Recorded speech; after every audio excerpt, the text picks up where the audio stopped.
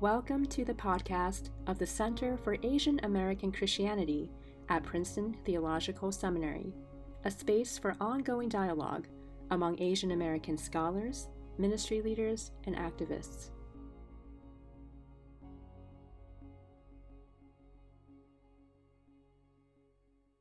Without further ado, let me introduce our speaker for this evening.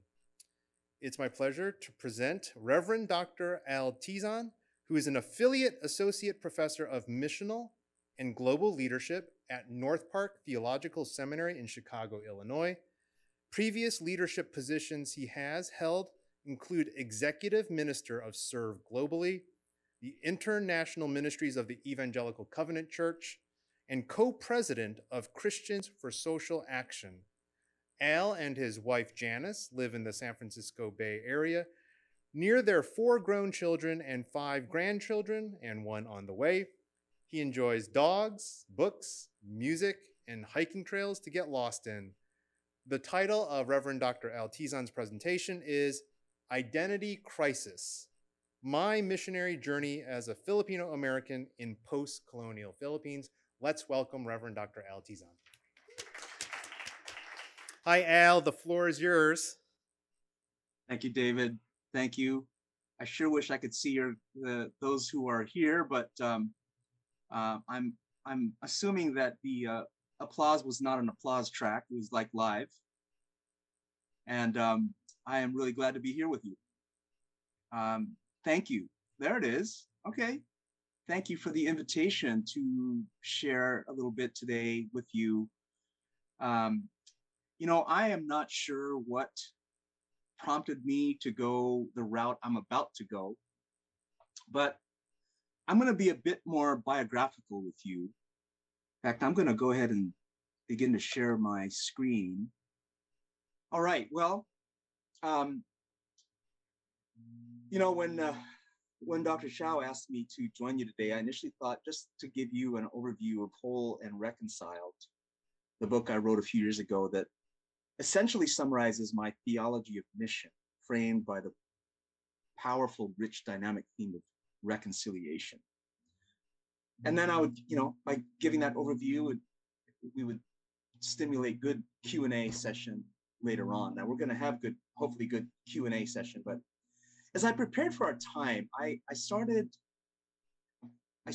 saying, hey, I will likely be, for the most part, with fellow Asian Americans who are seeking to be faithful to the ministry of the gospel. So perhaps it's because I'm with cultural family and gospel family that I feel led to be much more personal with you. So I want to share a bit of my life story that inevitably touches on many themes found in Whole and Reconciled.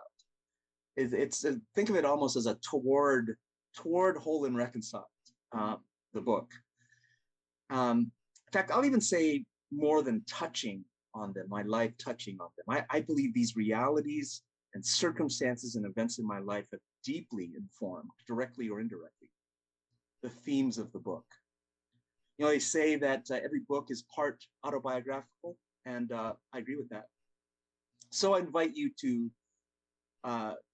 think of what I have to say today as personal life markers that have led to the missional commitments found in Whole and Reconciled. So I am the third of 5 children born to Filipino parents. My mother was from the Ilocano region, my father from the Pampanga region, so they spoke different languages, but Tagalog was the common language they both understood. They met at university, and so that was the language mostly used in my household. Within the Philippines itself, a microcosm of globalization exists with over 182 known dialects representing many cultures. My family immigrated to the United States when I was 2 years old because of my father's work with the Philippine government. The driving force behind my family's move to the US was socioeconomic prosperity. And for millions of Filipinos, the grand indicator of making it was, and is probably for many others, to have made it to the promised land of the United States of America. My father was a commercial attaché for the Philippine government, which I understand is the person responsible to show hospitality to Filipino VIPs visiting a US city to which my father was assigned at any given time.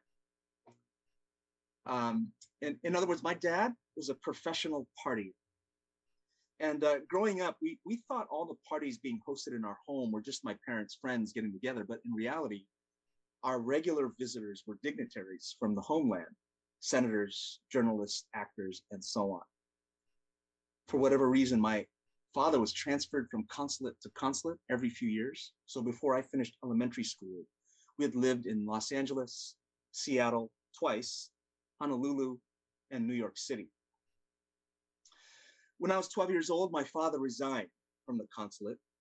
We moved to the eastern part of Oregon to a town in which my mother was one of two medical doctors, not only in that town, but in the whole county. We moved from the Bronx, New York, picture on the left, to Umatilla, Oregon, population 750 people. There were more people in the apartment building next to us than the entire town of Umatilla, Oregon. The jump from urban to rural was an exercise in cross-cultural skills training of the starkest kind. In fact, for all of the crossing cultures that I've done in my life, I still look at that experience from going from urban New York to rural Eastern Oregon as the biggest jump I've ever taken. It was while living in Umatilla that I remember us one by one, siblings, turning our green cards, turning in our green cards and becoming U.S. citizens.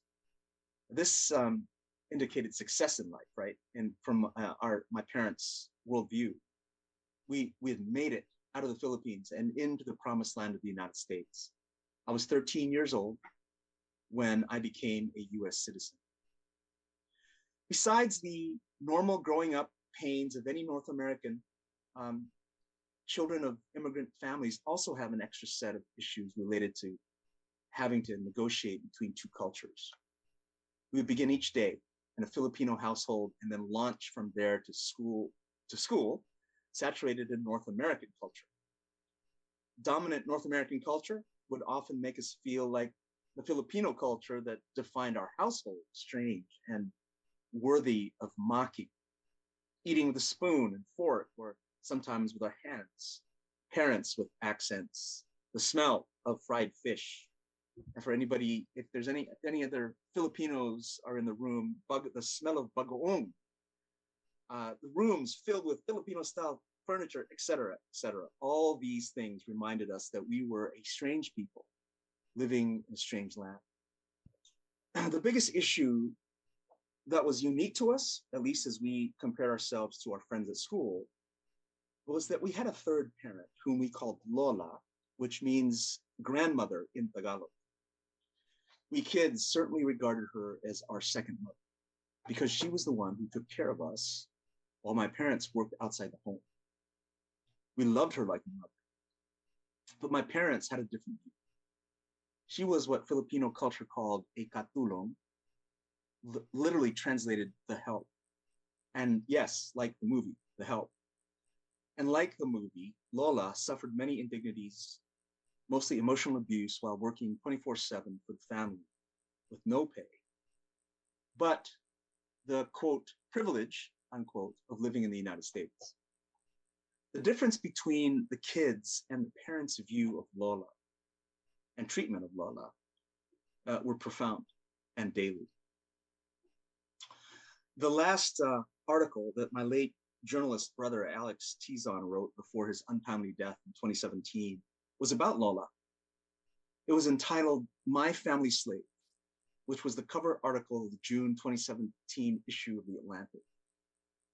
I'm convinced that my commitment to the poor and oppressed and marginalized in the world is fueled not only by my understanding of the gospel, but also by my desire to advocate for the many Lolas in the world. I realized at an early age that America was not the land of equal opportunity. Our father was quite clear, especially with his sons, that we needed to work doubly, triply, quadruply hard if we wanted to succeed here in the land of the giants. Americans, and by that I mean Euro or Anglo-Americans, will always be bigger than you in every way, my dad would say more than once. If they put in 1 hour of work, you must put in 2 or even 3. If your classmates get A's in class, you must get A pluses, etc., etc. America is a land of opportunity, but for non-whites, we have to work much harder to take advantage of those opportunities. But even then, says my dad, no promises. In fact, be content as far as you go, but don't be too disappointed when you don't make it all the way to the top. What my father was describing is what has become known among us, Asian Americans, as the bamboo ceiling. On a related note, when I began to learn the mixed history of Filipinos and Americans, including the Filipino-American War in the early 20th century, I went through an intense period of anger. Realizing that part of the story of America becoming a land of opportunity was to take advantage of others, indigenous communities, slaves from Africa, and people from faraway lands like the Philippines, Guam, and other places. More on this in a bit. In 1979, I became a Christian in dramatic fashion. After 4 or 5 years of intense drug use, drug sales, and other self-destructive behaviors, as I reacted to the family chaos that eventually ended up in the divorce of my mother and father, I turned to God to save me from myself. God saw fit to hear my cry, for which I am eternally grateful. My conversion was reflective of how many other suburban youth came to faith in Christ. In 1981, I married this cute girl from Oregon named Janice, whom I met and began dating in high school shortly after I came to faith. We've been married now for 40 years and have raised 4 Asian white children. They're all married now, and we have 5 grandchildren and 1 on the way. It was while in grad school in 1985 that God smote me with mission. It occurred in part as a result of a multi-punch combination of books that included Ronald J. Sider's Rich Christians in an Age of Hunger, Gustavo Gutierrez's Theology of Liberation, and John Perkins' Let Justice Roll Down. But it was a travel course called Contemporary Issues in Missiology, Latin American Practica, that knocked me out. Each morning began in the classroom, but after lunch, the class resumed via observation and engagement in hands-on ministry with, for, and among the poor. This daily schedule over a period of 3 weeks in the countries of Nicaragua, El Salvador, and Costa Rica exposed me to the blessings of the intercultural experience, the unromantic reality of poverty, and the joy of service. In a word, mission on both the theoretical and practical levels. In 1989, 4 years after my experience in Central America and a master's in leadership and ministry, Janice and I and our then 2 children moved to the Philippines as a missionary family with a small, very conservative, very white, Seattle-based mission sending agency. I credit God for developing in me a love for my own people back in the United States. When I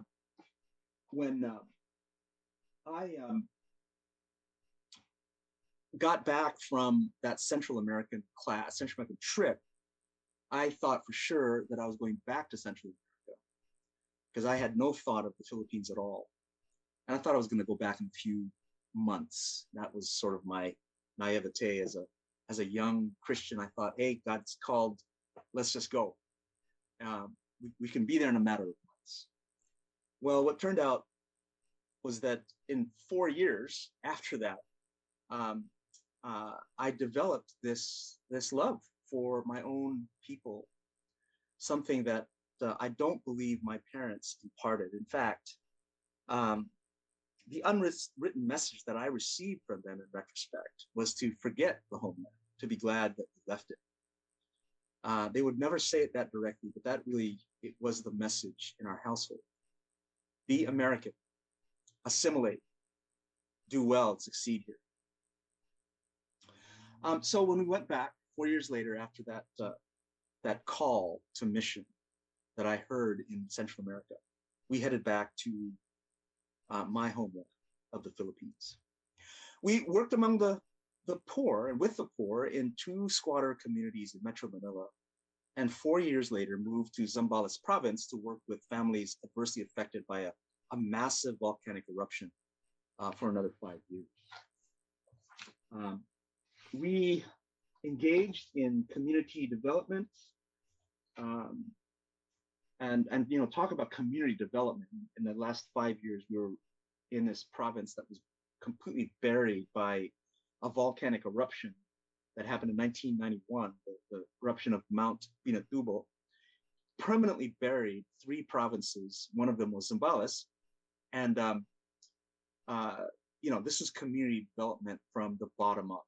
There was nothing there anymore. They had to rebuild. Those who survived had to rebuild on top of the solidifying lava, and we started out with tents from the government and food and all that whole journey, and then began to work with the government and other NGOs to build roads and marketplaces and schools and churches, etc. As I mentioned, our 4 children are now married. Our oldest daughter married a Guatemalan American. They have 3 children whom we call Guadapinos. Our son married an African American from South Philadelphia. This marriage, sadly, is coming to an end in a matter of months after 6 years. They have 1 Asian white black son. Our second daughter married an Anglo-American from Los Angeles. They have 1 son and another on the way. And our youngest daughter married a young man from Crete during COVID last year. His mother is Dutch African from South Africa. His father a Greek. Can't wait to see what their kids will look like, though for now they said they don't want kids. We'll see about that. Our kids and grandkids all live in the multi-ethnic milieu of the San Francisco Bay Area. My family is in and of itself developing into a picture of multi-ethnicity. Okay, shifting gears somewhat, I want to share a few lessons I learned along the way about my beloved Philippines. My intense learning about it really began while living there. Again, we didn't hear much about it at home, and we certainly didn't hear anything about it in school. I learned first that before it was the Philippines and before we were Filipinos, we were Bisayans, Tagalogs, Ilocanos, Kapampangan, etc., island peoples separated by waters and developing into distinct culture. I learned the Spanish came with bad intentions, in retrospect, to occupy and claim the islands. The first recorded attempt failed when in 1521, Ferdinand Magellan and his men tried to take the island of Cebu, but it was there that Magellan was killed by Chief Lapu-Lapu. It wasn't until 1565, 40 plus years later, that Miguel Lopez de Legazpi came with bigger weaponry and subdued us, confiscating lands, reordering the people, renaming some of the islands, and taking away the native names of the people, replacing them with Spanish names. For example, my name is Francisco Alberto Asuncion Tizon IV. It does not get any more Spanish than that. And I am, one of the things I'm really looking forward to on the other side is my native name. I would love to know my native name before the Spanish took it away. The Spanish occupied the islands for 333 years, imposing its cultural, political, and religious, i.e. Roman Catholic will, on the people. Contrary to the reputation of Filipinos that we are a docile, assimilating people, resistance to Spanish rule began immediately. More than 300 rebellions and uprisings are recorded during Spain's rule, amounting to one or more revolts a year. And by the 1880s and 90s, the unrest of Filipinos had intensified boiling point. They wanted to be free from Spanish tyranny. Enter the United States, which at the time was at war with the Spaniards in other parts of the world, especially among cultures we now call Latin America. Filipinos asked the American troops in the Philippines to help them gain their freedom from Spain, and the Americans obliged. Filipinos and Americans fought side by side to oust the Spanish from the Philippines, and they succeeded. Jubilant Filipinos celebrated their liberation, declared their independence on June 12, 1898, inaugurating General Emilio Aguinaldo as its first president. However, the Americans double-crossed them, claiming all along that they weren't helping them gain their independence. On the contrary, they intended to expand the American empire and establish its presence in Asia. This was the beginning of the Filipino-American War from 1899 to 1901, which was every bit as brutal as any war that has been waged.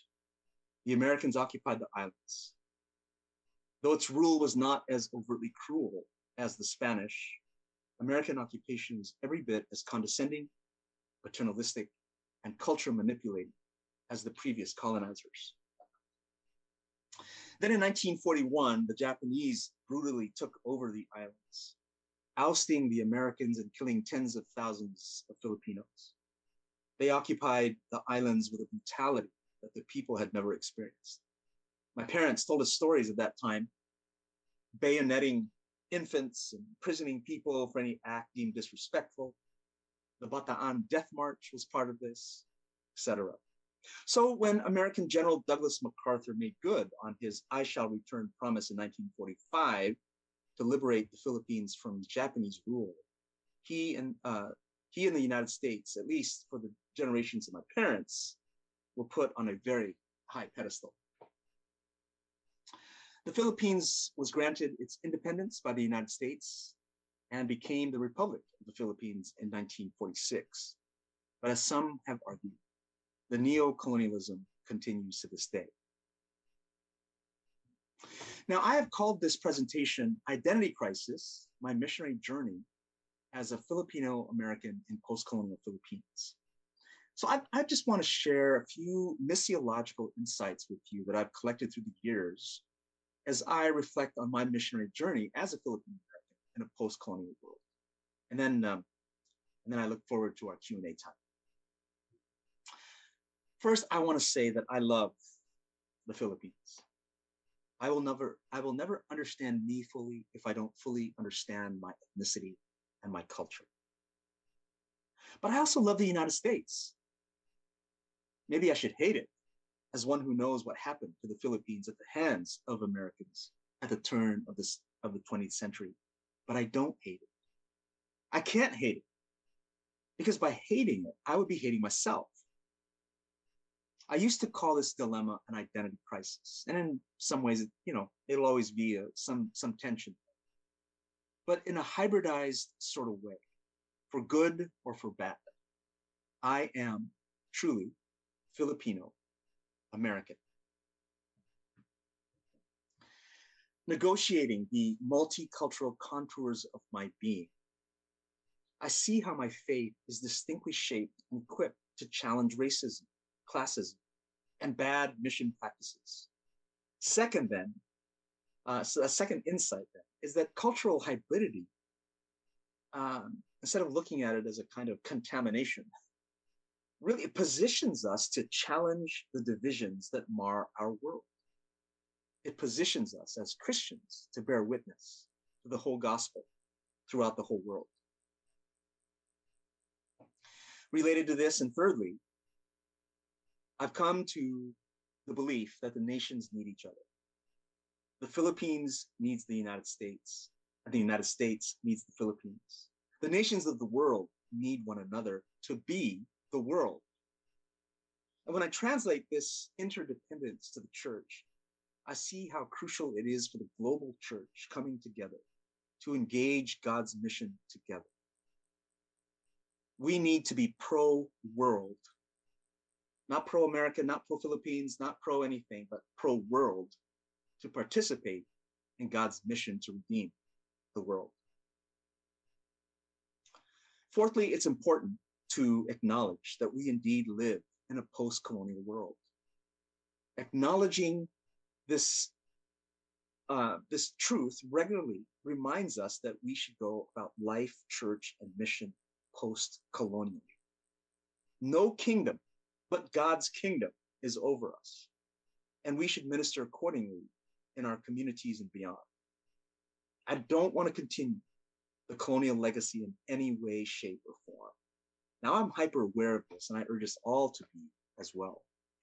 What this means is that the gospel to which we bear witness must always be experienced as good news. Good news, not bad news, to the lost, the poor, the oppressed, the marginalized, and traumatized. In a post-colonial world, there should no longer be victims of the Great Commission.